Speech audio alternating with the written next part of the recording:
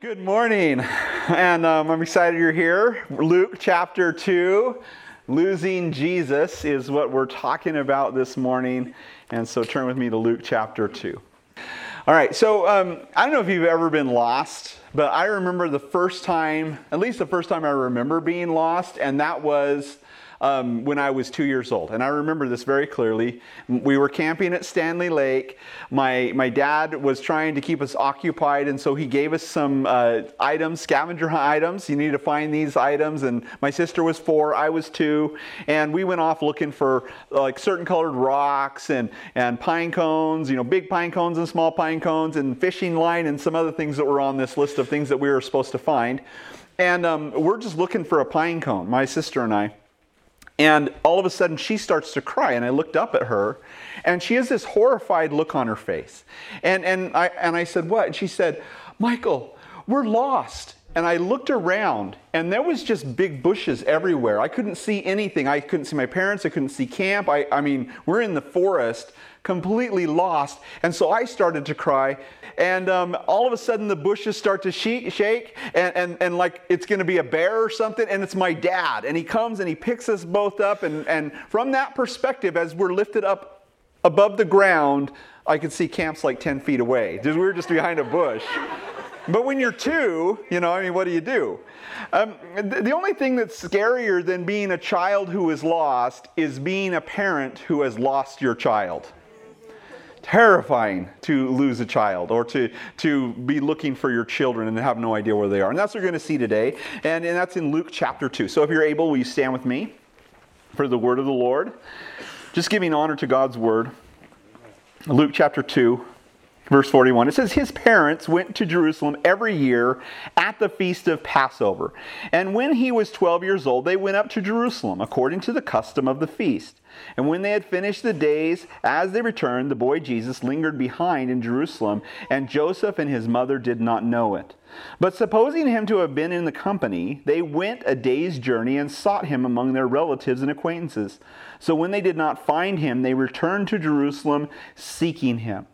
Now so it was that after 3 days they found him in the temple, sitting in the midst of the teachers, both listening to them and asking them questions. And all who heard him were astonished at his understanding and answers. So when they saw him, they were amazed. And his mother said to him, "Son, why have you done this to us? Look, your father and I have sought you anxiously." And he said to them, "Why did you seek me? Did you not know that I must be about my father's business?" But they did not understand the statement which he spoke to them. Then he went down with them and came to Nazareth and was subject to them. But his mother kept all these things in her heart.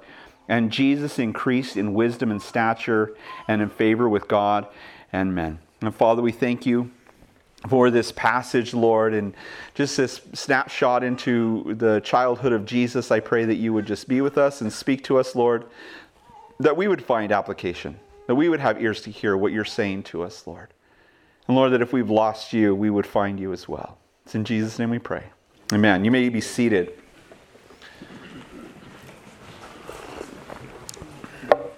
All right. Well, Luke has been a fun book to go through so far. We saw the announcement of Jesus' birth. We saw the birth of John the Baptist, the miraculous birth of Jesus with the angels and the shepherds coming to see the baby Jesus in the manger.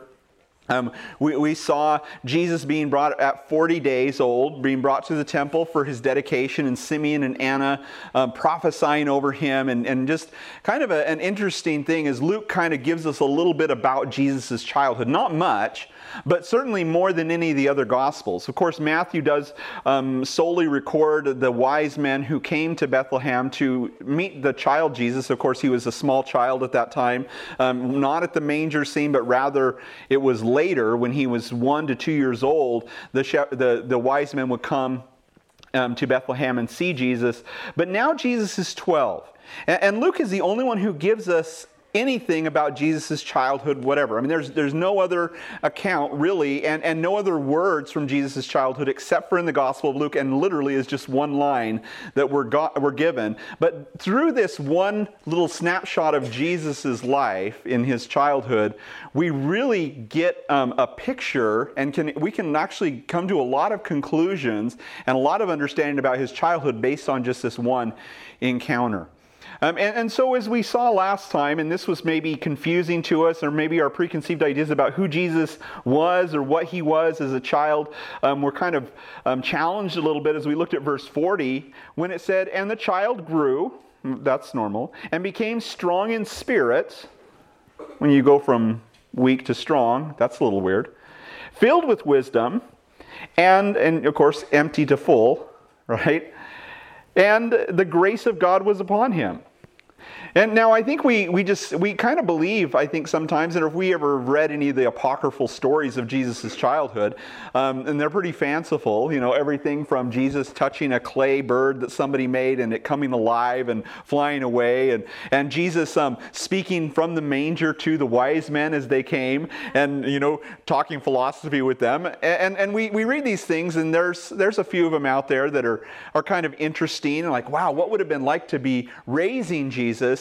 And yet we really find nothing of that in Jesus' childhood. In fact, it says that he was filled with wisdom. It says that he grew in understanding and these types of things. And so we understand that Jesus, as a man, had emptied himself, or I guess more appropriately to say, he set aside all that he was in form of his deity and literally became, as the creeds tell us, fully man. Jesus became a man, just like you and me, a baby, helpless, learning how to talk, learning how to tie his shoes, going through their elementary school, which was called a pedagogue. It would be attached to the synagogue there, and the rabbis and some others would come and teach the children. And according to the rabbis of those days, the things that they've written for us, they say that a child should be reading the Bible by 5, and by 10 they should understand and know the commandments. And of course by 13 the bar mitzvah and all these different things that they would go through in those days.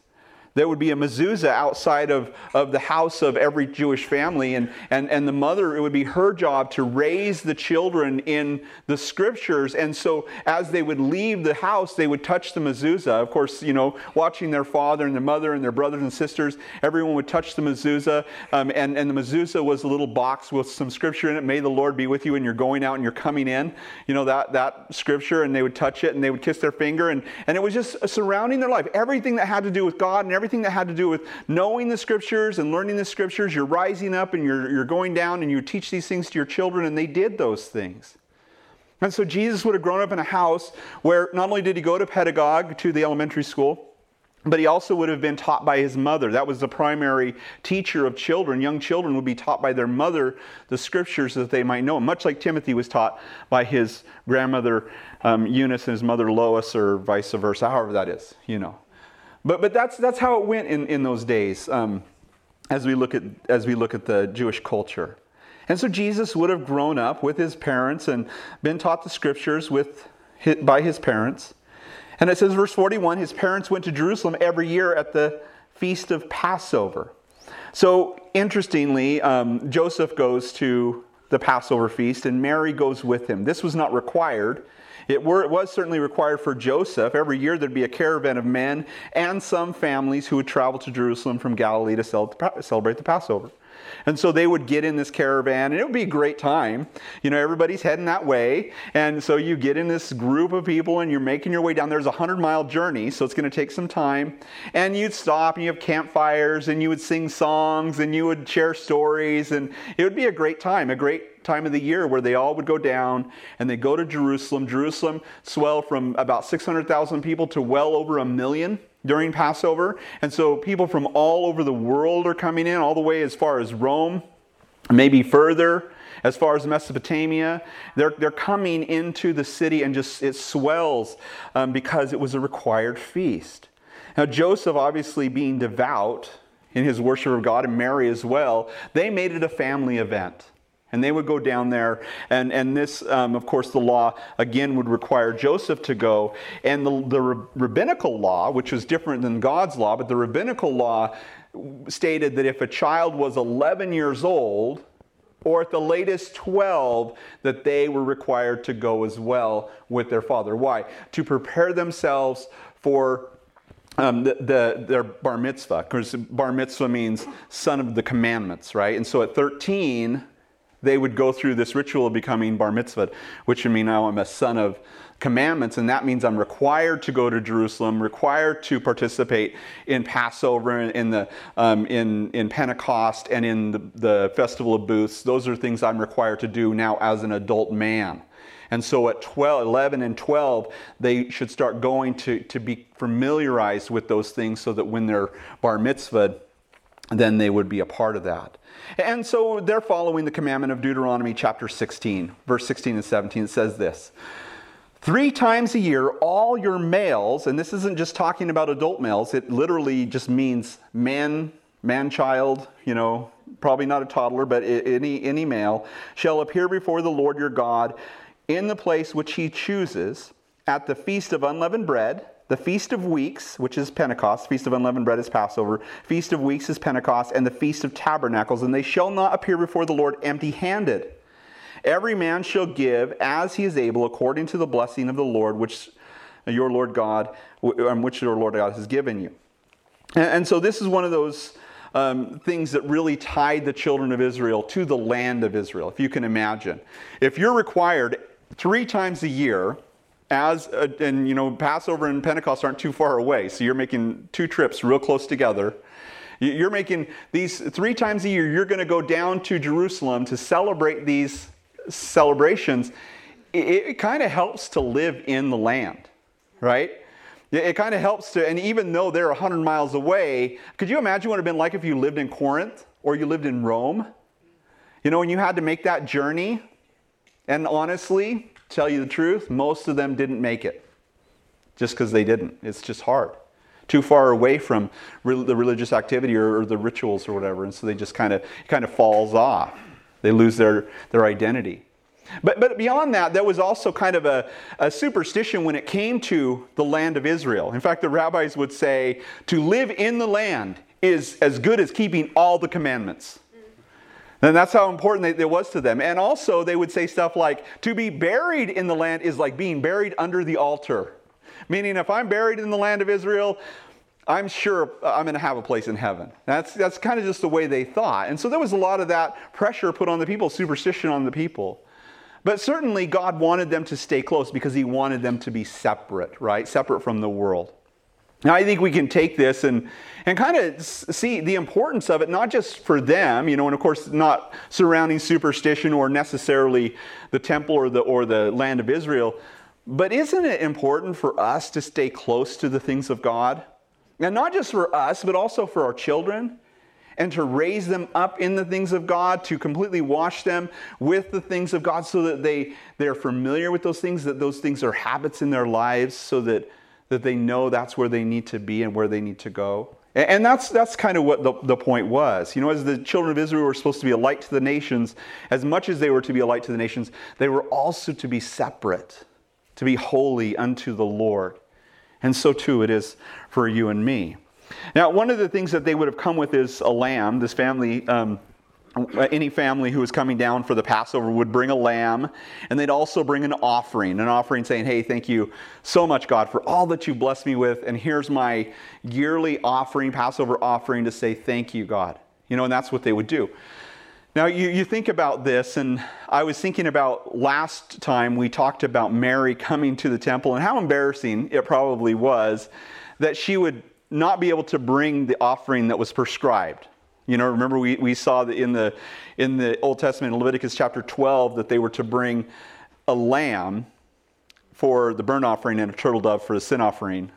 And so there was those, basically they were bringing 2 turtle doves, which was the exception clause. If you can't bring a lamb, if you can't afford it, then you can bring 2 turtle doves. And so that's what they were bringing. But somebody reminded me after service last week, and I thought this was classic. They said, well, actually, they did bring a lamb. The lamb. And I was like, yeah, and I knew that was tongue in cheek, but actually, really, that's pretty true. And isn't it interesting that God wouldn't allow them to have the money to buy a lamb because they were bringing the lamb? I love it. I love that. It makes me bummed that I missed that. I mean, how cool, how powerful would that have preached last week?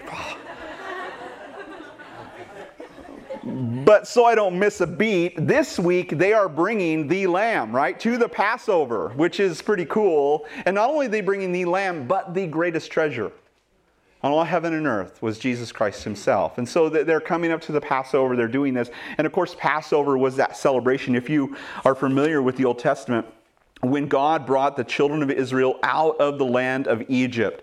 And with 10 plagues, and the last plague being the death of the firstborn, that the death angel would come and he would pass over every house. And as he went into every house, he would kill the firstborn of every house. And it was basically a judgment of sin upon the land of Egypt. But for the Jews, or for the Israelites, that they were to take a lamb, unspotted, unblemished lamb, and they were to butcher it and put the blood of the lamb on the doorposts and on the lintel, kind of in the across, and to go into the house and eat the Passover lamb with their family, with their shoes on their feet, with their staffs in their hands. And they have a whole script that they would go through, and they would talk about all these things. And as they ate that, the death angel passed over, and every house that had the blood covering it would be passed over, would be safe from the death. And there was death in every home in all of Egypt except for those who were of the children of Israel. And in the morning they got up with their bread that didn't have time to rise. It was unleavened, and they took it with them, and they went out with the mighty hand of God and went into the wilderness as they were delivered from the bondage of Egypt. Same thing with us. We're Christians. We've come under the blood of the Lamb, and he has saved us. And we are on a mission to share the love of Jesus with the world, as he has caused us to be covered by his blood, and we are passed over when it comes to the burden or the sting of sin. We're delivered from the bondage of sin into freedom. And that's what this all represents. And as Jesus comes to this Passover feast, how appropriate it was for him to be there.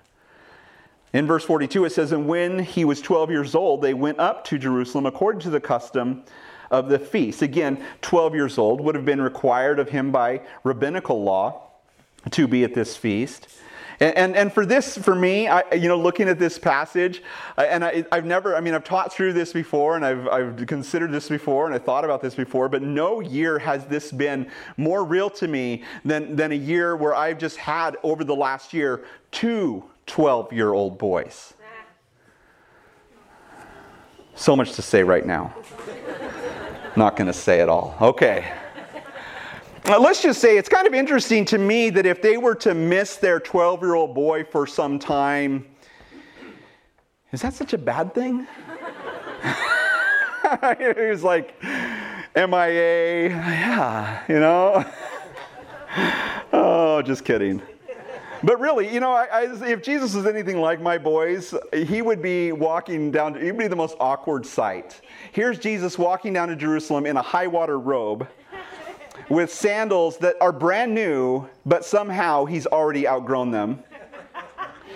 And yet, for all of that, and some strange little shadow on his upper lip, and a very funny sounding voice as he's maturing. But really a mini man, a man who, and this is one benefit that's been for having 2 12-year-old boys in my house, is that there's a lot of yard work that could get done with those 2 boys. It's amazing. And my 15-year-old boy, actually, more them. But anyway, you get in there and you get the wood picked up, and you get the weeds pulled out, and just, it's amazing. I used to do all that stuff by myself, but as the kids are getting older, it's like, man, I got some labor force here. Like, they're ready to keep going when I'm done. I love that.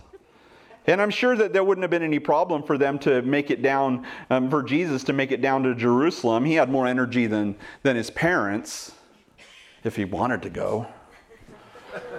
It's not really fair. These are just the life and times of a 12-year-old boy.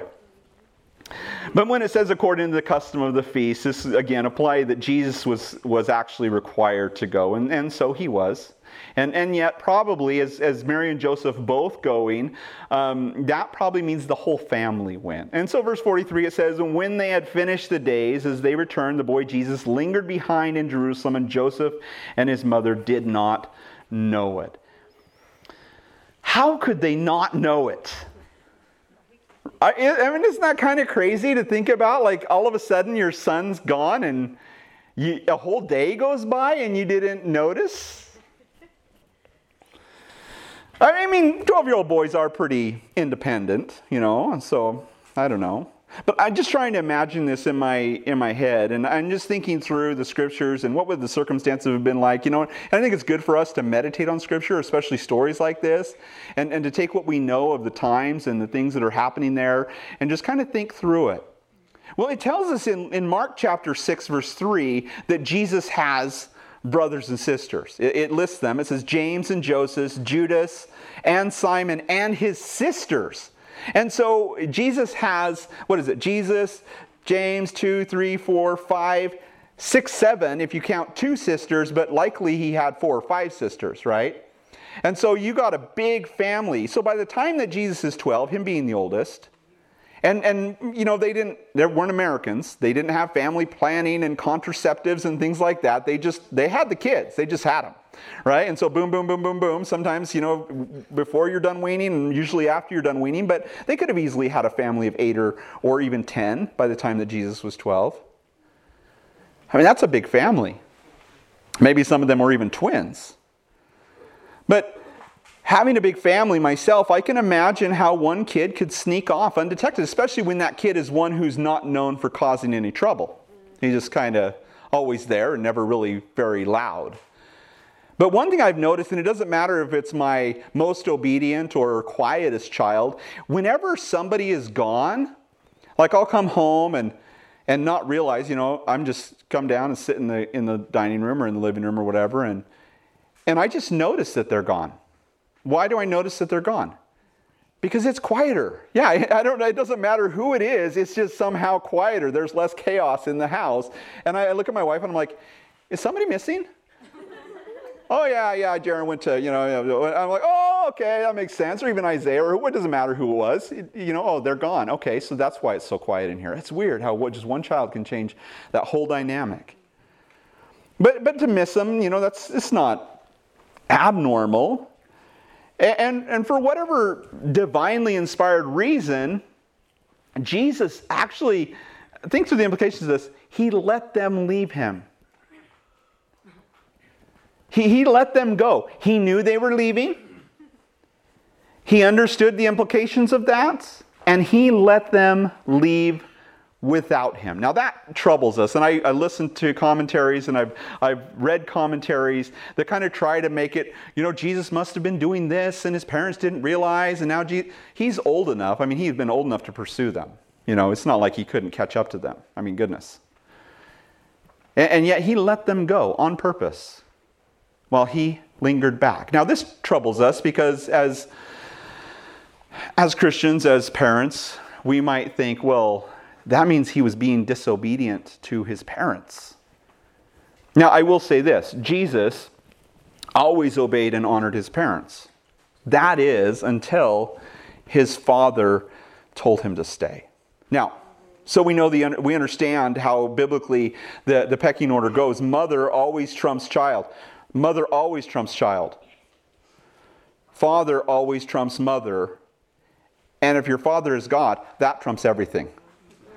Right? I mean, honestly, and here's the difference between you, child, who, God told me to do it, to your parent. No, God told you to obey your mother and father, to honor them and to submit to them. That's what you're supposed to do as a child. But this is different because Jesus' literal biological father, if you will, was the Father, was God. And so his father tells him to stay. So weirdly, even though Mary may have felt dishonored by Jesus' stunt, he was compelled to do it because, dare I say, his real father told him to. Jesus isn't always what we expect him. Even if we're familiar with, and I think sometimes we think, oh, we understand Jesus because I read this book on Jewish life or Jewish history or Jewish customs. But no matter what we know about Jewish life and Jewish customs and about the times of Jesus, that really does not give us any clue into who Jesus was. It really doesn't. It might help us to understand the context in which things are happening.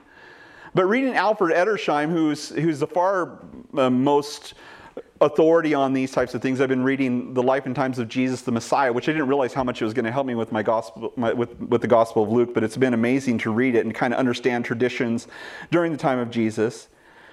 He made an interesting observation that we should consider when we think about Jesus. And his point was, as much as we kind of look at Jesus in his times to understand who he was, Jesus was nothing like his time or any other time. In fact, this is what he said. He said, and I quote, "There is no similarity between Christ and his period.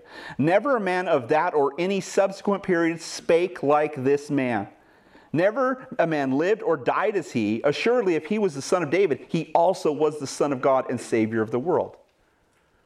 And to that point, as we look at Jesus and what Jesus said and did, it goes against the grain of our culture, it goes against the grain of his culture, and it goes against the grain of what we even know as of human nature.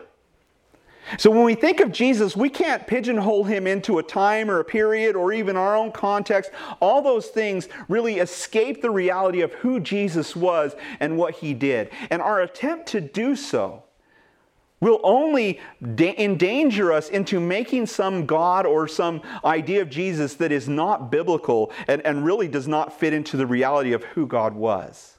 He is completely separate and other than. And anytime we try to make Jesus what we think he should be, we're really just making an idol of a God in our own image rather than who Jesus truly is. And how do we learn about God? The only way that we can actually learn about who Jesus truly was is through his word and what his word reveals to us, which will give us a small sampling of who Jesus really is and really was. And the best way to know who Jesus was is to have a relationship with him and to walk with him and to talk with him and to be his friend and to let him be your Lord and your Savior and to scour his word as he speaks to you by his Holy Spirit and reveals himself more and more to you.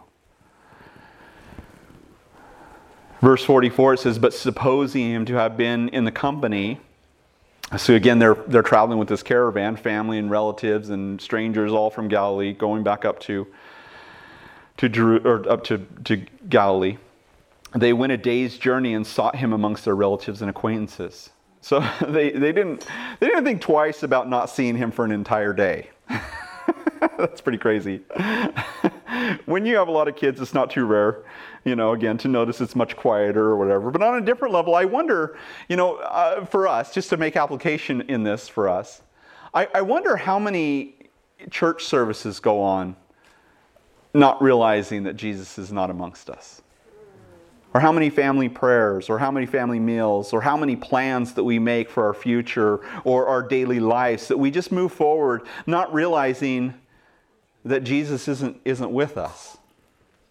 That somehow at some point we left off following him and leaving him behind just started to go our own direction. And certainly in the stress of the time and things going on and kids running here and there and all these activities that are happening and staying back from certain activities because, of course, COVID and all that. How often do we just kind of go through our daily lives and not realize, wait a minute, I don't know the last time it was when I really felt the presence of God. Or I really sensed his pleasure upon me or any of those types of things.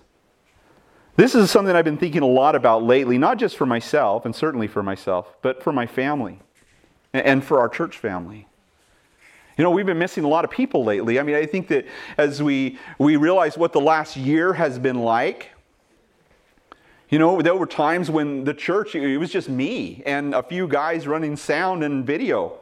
And you guys were all just sitting at home watching on your TV, hopefully. And still, because of there's danger still, and I think that probably most of us have had COVID. And so we have flock immunity. Is that what you call it in church?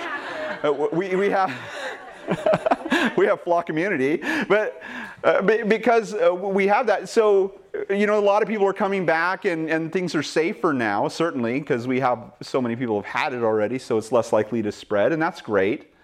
But a lot of people still staying back because they realize, well, I have an aged grandmother or my parents or whatever, or I myself maybe am aged and I don't want to, unnecessarily expose myself to something that could be lethal. And I get that. That's important that we take safety precautions, certainly. But what happens when I make it a custom to not attend church anymore, and now all of a sudden, it's just easier to watch it online. It's, hey, no big deal. We'll just turn it online. I'm not ready in time, or I got up late or whatever, and just how easy it is just to get out of the pattern of assembling. And this is why God would require these things oftentimes. But we have a relationship with God, so it's a little bit different in that we don't want you to come to church because you're demanded to. We want you to come to church because you want to be in the fellowship of the brethren. And as we think about church and the importance of it in our lives, as it tells us in Hebrews, to not forsake the gathering of ourselves together, and so much more as we see the day approaching and thinking about everything that's happening in the world right now, how urgent that should be for us. But what makes me scared, and I guess I shouldn't say scared, but what makes me pause and pray and think is how many people have just gotten completely out of the habit. Because they just watch it online now, but they don't have time to watch it during church, so they watch it later if they even watch it. See what I'm saying? It's easy to get out of pattern. And it's easy because life happens, and I get that. But if we do that, are we leaving Jesus behind? And I think it's an easy answer for each of us as we look at our lives and we look around and we realize, wait a minute, I haven't seen Jesus in a long time. And I really need to make sure that He's with me. Or should I say, rather, that I'm with Him. In verse 45 it says, so when they did not find Him, they returned to Jerusalem seeking Him. Well, that's good at least. He has been one pretty sought after little guy. I mean, a lot of attention has been given to Jesus. Of course, the first ones to seek after Him were the shepherds, right? They saw the angels, let's find the baby wrapped in swaddling clothes, lying in a manger. Not long after that, He was sought after by Simeon, who had waited so long that he wouldn't see death until he saw the Lord's Christ. And so Simeon, who's been watching for Him, comes to, in anticipation, being led by the Spirit into the temple, sees Him, finds Him, grabs Him up, and prophesies over Him. Of course, Anna as well. And then, of course, the wise men were seeking Him. And of course, as the cliche goes, wise men still seek Him. And Mary and Joseph, now being wise to His disappearance, are now seeking Him. In a way, it's a metaphor for life, because I think that every one of us is going to go through a stage at some point where we kind of leave, where we kind of walk away from that intimacy with Jesus for whatever it is. Something shiny, something sexy, something tempting, or maybe just life itself. Everything's just cloudy and confusing, and I'm just so busy. And it's so easy just to kind of walk away from where Jesus was. There's a whole church that did this in the book of Revelation, chapter 2, that church of Ephesus. Man, it was a church who had everything happening that was supposed to be happening. They didn't put up with those who were evil. They clinged to the word. They did all the things that they were supposed to do. But Jesus says, I have this just one thing against you. You've left your first love. In all of their churchianity and all the things that they were doing and everything orthodox, they forgot about Jesus. This isn't about doing church. This is about having a relationship with Jesus. It's about knowing Him. It's about following Him and having intimacy with Him. How do I know that I've left Jesus behind? There's a really easy litmus test for this. Just think about how you look at other people and how you love other people. And when you think about how you look and love at other people, that's how you're going to love Jesus. It's always a reflection, because He puts His love in our hearts, and He sheds abroad His love in our hearts by the Holy Spirit. And my love for people is a direct reflection of my relationship with God. And if I'm becoming angry and cynical, and if I watch too much news, that's certainly how I become. Then I realize, wait a minute, I'm leaving Jesus behind. And I'm forming enemies in my mind. People that Jesus died for. And how is the church going to change the world if we hate them? God so loved the world that hated him that he gave his only begotten son. And if I have that love in my heart, then I know I'm close to Jesus. It's an easy way to tell. John tells us that if you say you love God or you hate your brother, you're a liar. And so that's, it's an easy litmus test to tell. Do I love Jesus or am I forsaking him? I can imagine Mary and Joseph being a bit anxious at this loss. Joseph, we lost God's son. It's a big deal. This isn't like losing James.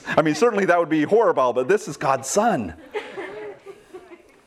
Waiting for an angel to show up in uniform. Excuse me, ma'am. What did you do with God's son? He was around here somewhere, I'm not sure. Putting out the Amber Alert, we saw a pale horse with a black chariot on the license plate 1J666. It was going that way, I'm sure he had, Oh, man.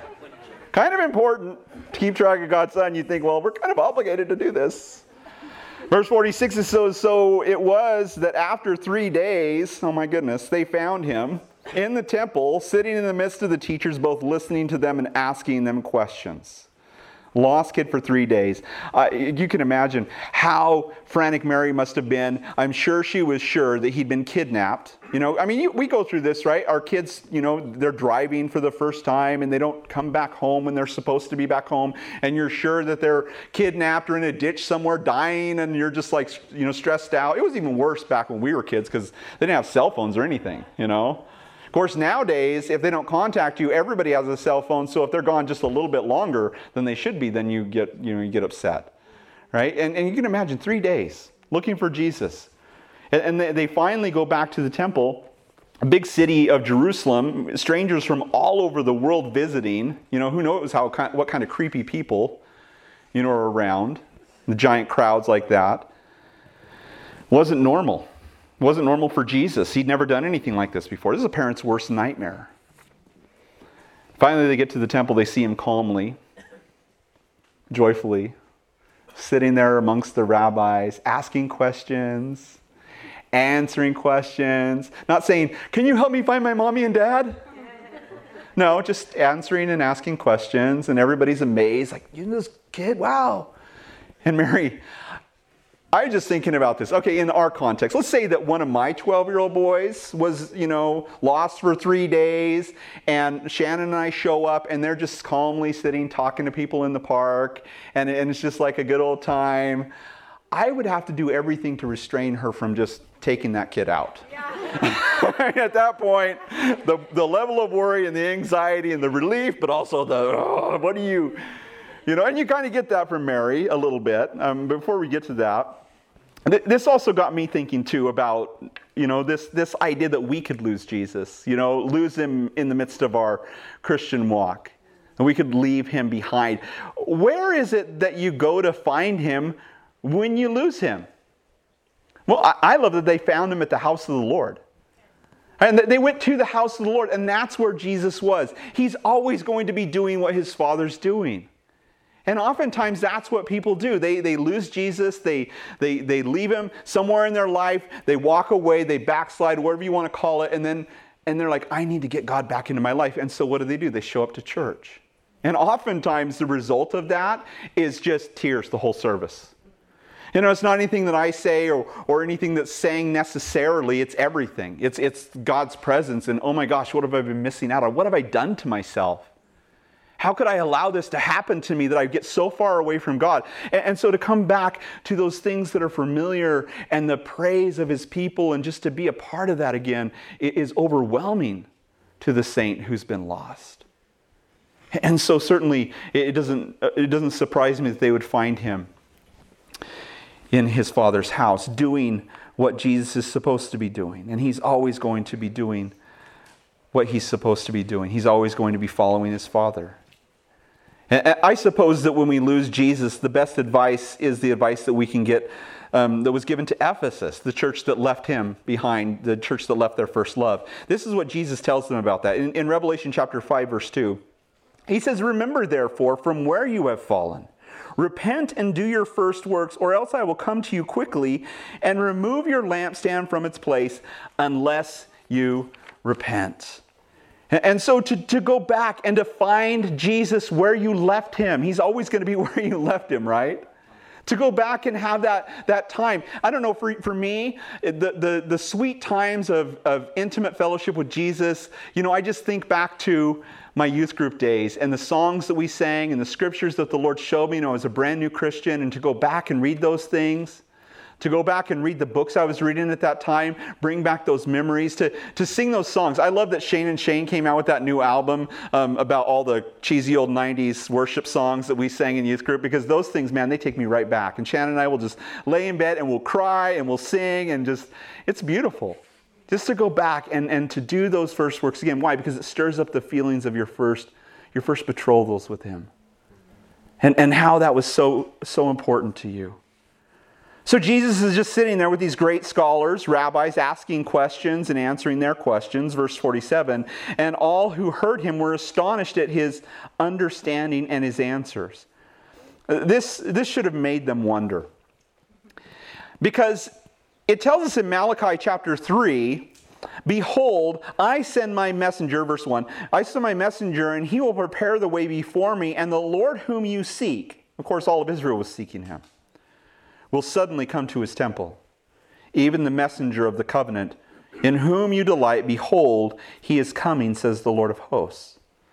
Now, of course, I think that this is speaking not of this event, but really when Jesus comes to his temple at the beginning of his ministry and cleanses it. Remember, kind of violent, tipping over tables and saying this is a house of prayer. You made it a den of thieves. And certainly it's referring to Jesus coming suddenly to his temple on the day of Palm Sunday, when Jesus rides into Jerusalem as the Messiah on the donkey, as prophesied in Zechariah 9. He comes into Jerusalem and then he goes into the temple at the end of his ministry. And what does he do again? He turns over the money changers' tables and he causes upheaval in the whole temple. He's going to come suddenly to his temple, but here they have these foreshadowings. Not just this, but Simeon and his proclamation, I have seen the Lord's Christ. And now here he is, 12 years old. Once again, some of those same people would have been in leadership and there at that time. Now they're seeing this boy who has these amazing answers to these questions. And these amazing questions that he asks. Such insight, such intimacy with the scriptures. Now, of course, Jesus, here 12 years old, in this temple, speaking these things, Mary and Joseph seeing him, it had to be a witness to them. And I believe that Jesus does this for all of us. Everyone who's ever lived in the world, certainly everyone here, especially everyone here. Why do I say especially everyone here? Because we have YouTube videos, churches, Bibles on our shelves, street preachers. We have everything you could possibly imagine, and we have so much light in America when it comes to the gospel and the truth of God's word that there really for us is absolutely no excuse. Anybody in our culture has ready access to the gospel. What about the person who lives on the island, in some remote place in dark Africa, or somebody who's never heard the gospel? Do you realize that Jesus reaches out to everyone? It tells us that actually in John chapter 1, verse 9 through 12. It says, it calls Jesus the true light, which gives light to every man coming into the world. He was in the world, and the world was made through him, and the world did not know him. He came to his own, and his own did not receive him. But as many as received him, to them he gave the right to become the children of God, to those who believe in his name. So he comes to every single person. He shines light into every person who comes into the world. He reveals himself in some way to every single person who comes into the world. It doesn't matter who they are. Oftentimes, and even his own, did not receive him, did not want to hear it. You think about people who live out in the jungle, and for millennia they have lived out there in darkness. And why? Because they don't want to know the truth. Did you know that most of those tribes, they remember through their traditions the flood of Noah? They remember all those things. They remember the true God who they used to worship, but now they know they worship demons. They know that they've lost the path. And that's true for the Wa, for the Modelones, for any of these groups in indigenous tribes throughout the world. And the reality is they just don't want to know God. They don't care enough to seek after Him, even though His light shines in every single one of them. But when somebody does care, that's when God moves heaven and earth and brings a missionary, and angels come and even tell them the missionary is coming to you. Or they have prophecies in their culture that a white man's going to bring books and he will bring the true God, the knowledge of the true God to you. And this is universal around the world. If you're interested in that subject, read Eternity in Their Hearts by Don Richardson. It's phenomenal. But He makes Himself known not just to us in our everyday lives, but to every single person who's ever born into this world. The light of Jesus shines into them. And most people love darkness rather than light because they don't want to hear it. That's just the reality. And that's true in our culture as well.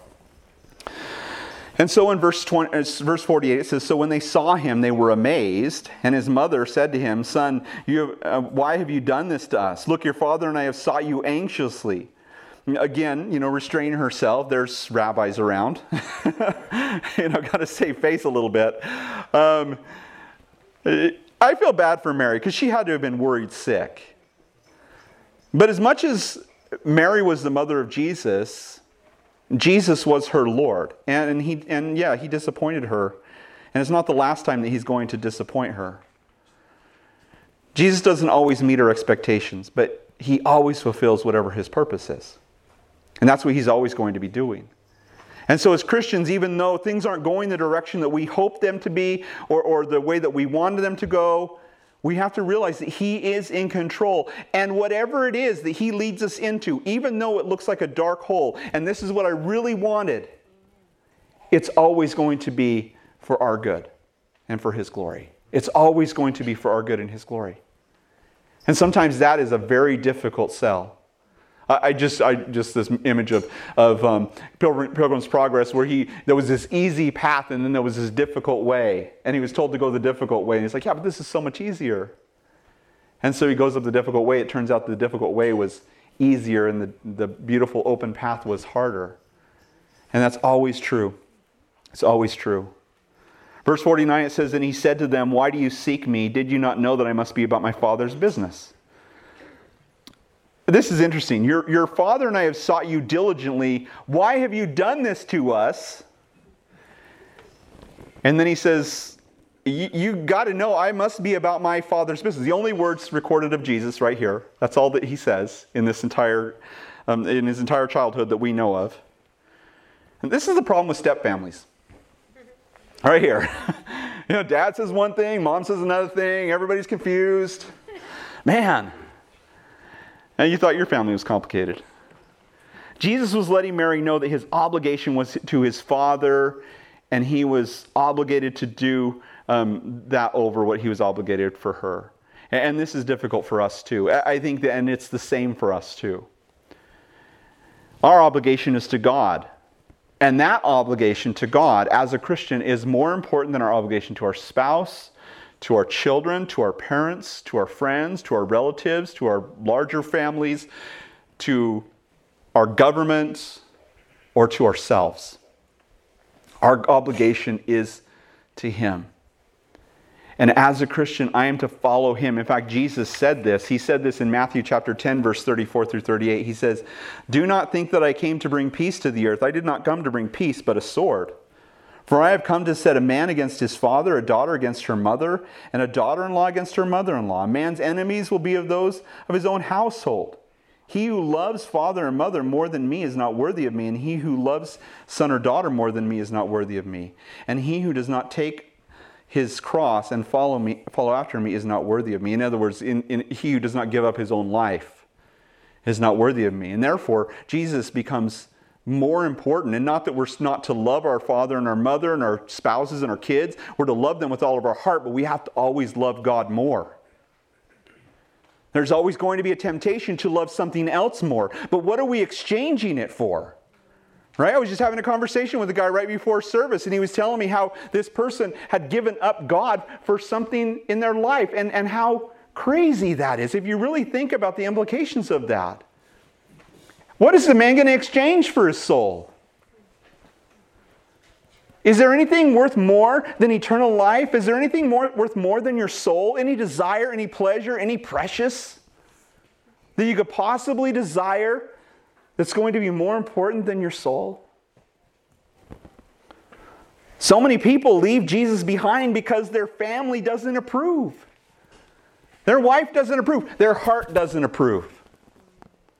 I have these desires. I know that the Bible doesn't say good things about that, and that's where I'm going to go because how foolish. How foolish. What stands out in this passage is really interesting. Mary says, your father and I. And he says, I have to do my father's business. In other words, Joseph, you're not my father. You're not my real dad. No, not really. Jesus didn't have that attitude. But in a way, he was making his obligations clear to Mary and Joseph. This is where my obligations lie. This is where my heart is, to do my Father's will. And certainly, as a Christian, if my heart is not there, then I need to do whatever it takes to get my heart into that place where it's like, God, whatever you want in my life, I just want to follow you. It's not about playing a Christian game or going to church every Sunday just so we can go to church every Sunday as a family. It's about knowing God. It's about having a relationship with Him, and it's about His will in my life. And nothing is as important as that. Nothing is as important as that.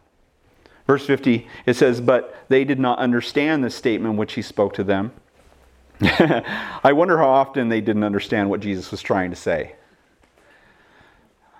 I'm not sure what that's about. Me either. Just don't ask questions.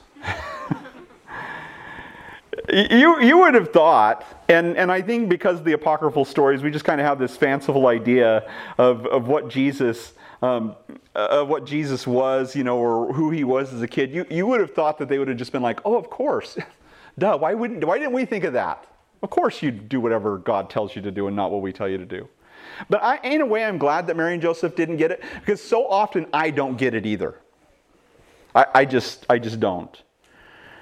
Just because we know that God works everything to the good to those who love God and those who are called according to His purpose does not mean that it's going to be easy or that it's going to make sense. And oftentimes it doesn't.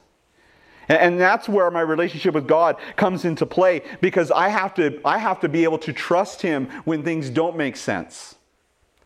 And if I haven't built that relationship with Him to where when things go off to the side, or I have this desire and I know it's not right, it's so much easier to say no to that and to follow Jesus no matter where He goes if I have that relationship with Him.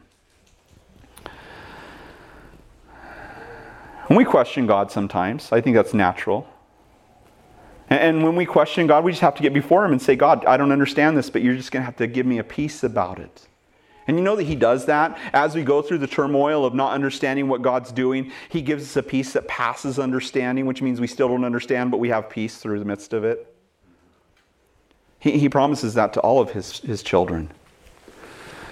And the other thing that this implies is that Jesus wasn't too out of the ordinary. Now, I think that this is an important point to make. You think about, a Jesus who touches a bird made out of clay and it comes alive, or a Jesus who's talking when he's a toddler. You would think that if that was the case, or any of those things were the case, Mary and Joseph would just be going through life like, the boy wonder, what's he going to do next? Did you see what he did yesterday? We're just always constantly amazed with this kid. He stayed back in Jerusalem. We should have known. Jesus always pulling the tricks. No. He was just an average kid. He grew up. Nothing really special about him. They were probably kind of shocked that they didn't see him do anything spectacular. It's almost as though Jesus was trying to make Himself of no reputation.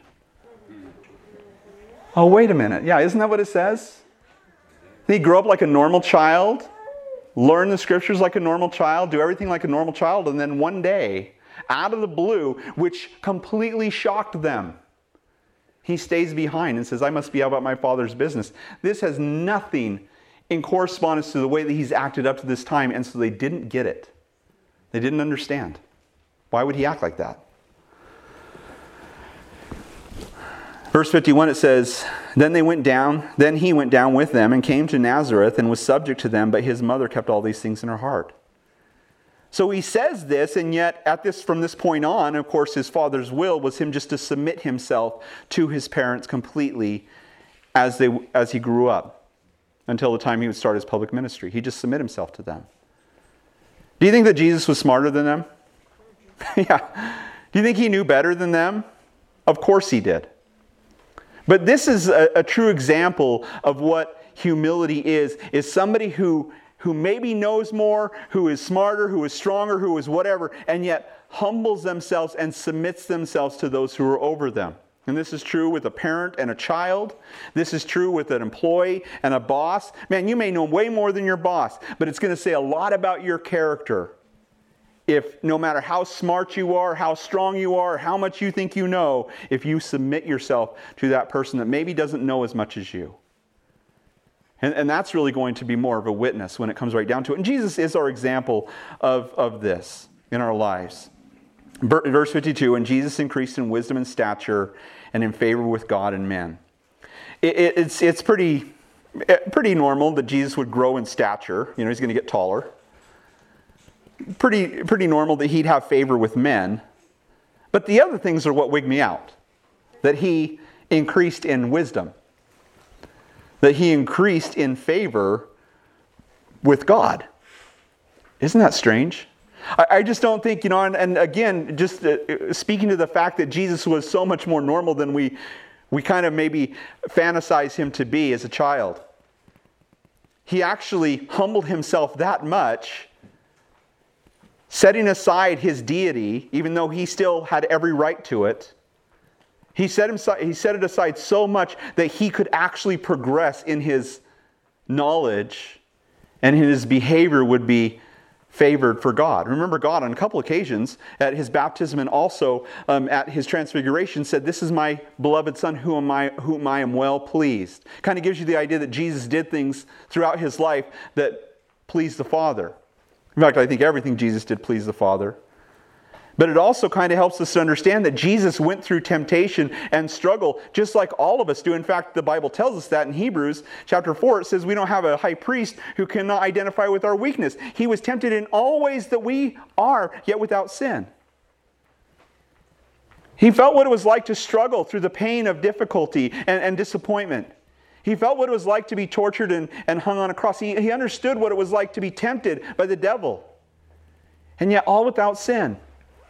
He pleased the Father. In fact, it tells us in Hebrews chapter 5, verse 8, though he was a son, yet he learned obedience by the things which he suffered. Jesus learned obedience by the things that he suffered. And so it is with you and me. We learn obedience to God and to trust God as we go through difficulties in our life because we find that God is faithful. Jesus is our example. And that's what Paul's trying to get through to us in Philippians chapter 2, verse 5, when he says this, "Let this mind be in you, which was also in Christ Jesus, who being in the form of God, did not consider robbery to be equal with God, but made himself," there it is, "of no reputation, taking on the form of a bondservant and coming in the likeness of men, and being found in the appearance as a man, he humbled himself and became obedient to the point of death, even the death of the cross. Therefore, God has also highly exalted him and given him a name which is above every name, that the name of Jesus every knee should bow, of those in heaven and those on earth and those under the earth, and that every tongue should confess that Jesus Christ is Lord, to the glory of God the Father." This is going to be the lot of every single man, woman, and child in this earth. They are all going to bow the knee to Jesus, whether they like it or not, and say, "You are Lord." And the question I have for you is, are you going to do that now when you have an opportunity to do it freely and volitionally, to say, "Yes, Jesus, yes, you are Lord. I want to follow you"? Or are you going to wait to the day of your condemnation and bow the knee before you're condemned? You know, it's a big question for each of us to ask. And for those of us who are following Jesus and maybe have stopped following him somewhere along the way, or started taking another path, just a detour along the side, Are you going to allow Jesus to stay lost? Or like Mary and Joseph, are you going to diligently seek him? Because the Bible tells us that those who diligently seek him will find him if you search with all your heart. I don't want us to lose Jesus. I don't want you to lose Jesus. I want you to follow him with your whole heart. That you would experience the joy of your salvation. That you would experience all that Jesus has for you as you walk in a relationship with him. Because there's nothing more wonderful than that. Amen?